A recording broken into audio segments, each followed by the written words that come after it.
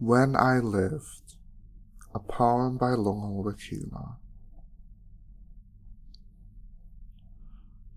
When I lived, life was good. The seas were gentle and the fish were plenty. The air was fresh and the soil was soft. The sun used to kiss me on my face and the moon would sing me to sleep. I watched my mother make magic in our garden.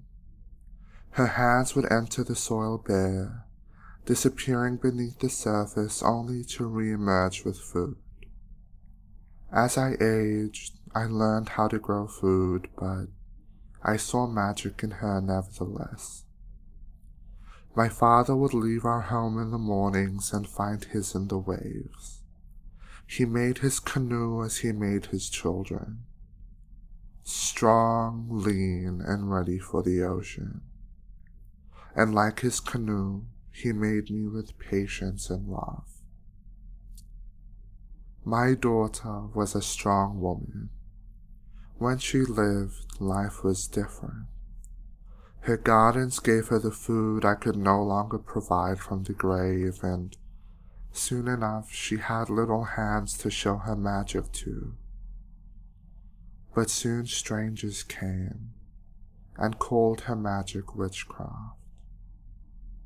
She was made to cover her body with another woman's clothing as if it was something to be ashamed of. She was punished for loving our gods and was forced to love theirs. They made her pray on her knees as if she was a slave. I suppose she was. Her daughter was a different woman. When she lived, life had changed.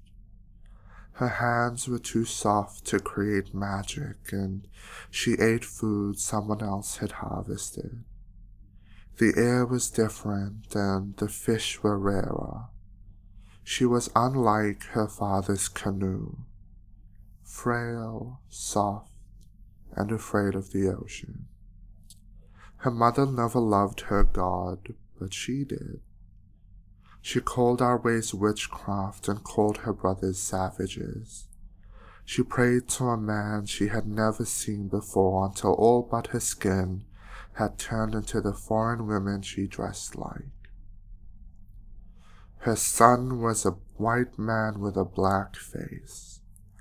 When he lived, life had changed still.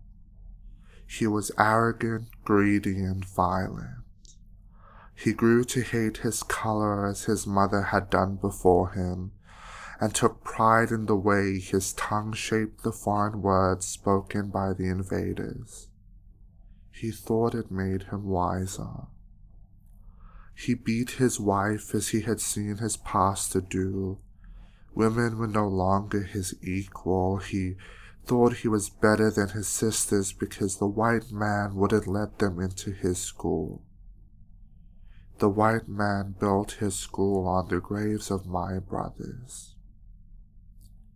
His daughter had never seen magic. When she lived, life was new. She traveled on roads instead of waves and slept on foam instead of mats. She could only sometimes remember the way the sand felt beneath her toes.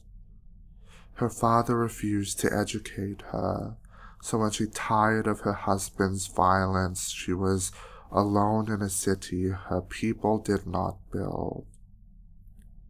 So she created her own magic. She sold lollies under the sun to feed her baby and sold love under the moon to feed herself. When she returned to the sand she once knew, it was submerged in water. Fishes now lived in the home she had left behind. Her daughter was a chief without a throne. When she lived, life was newer still. She was the first woman in her family to go to school, and soon she was the first in her family to get a degree. Soon she was the first of her village to cross the ocean to learn about healing. When she returned, she was history with feet. She loved the white man's God and spoke the white man's language, but she also taught the white man medicine. She went back to the village to heal her people often, refusing to be paid in the white man's money. Some of their children couldn't breathe. Her son is the man you hear now. As he lives, life is what he makes it. He knows not of his first language, nor of his first gods, but he knows of me, and he whispers me back to life sometimes. He rejects the white man's God and refuses to be defined by their language. He loves the color we both share on the surface of our skin. He is as he is, and he will never apologize. He has never sailed a canoe, but he is very much like my father's. Strong, lean, and ready for the ocean. He will heal the seas the white man has infected, and he will bring life back to the oceans that they have killed. He is just as much of me as I am of him. And one day, he will say that as he lived, life was good.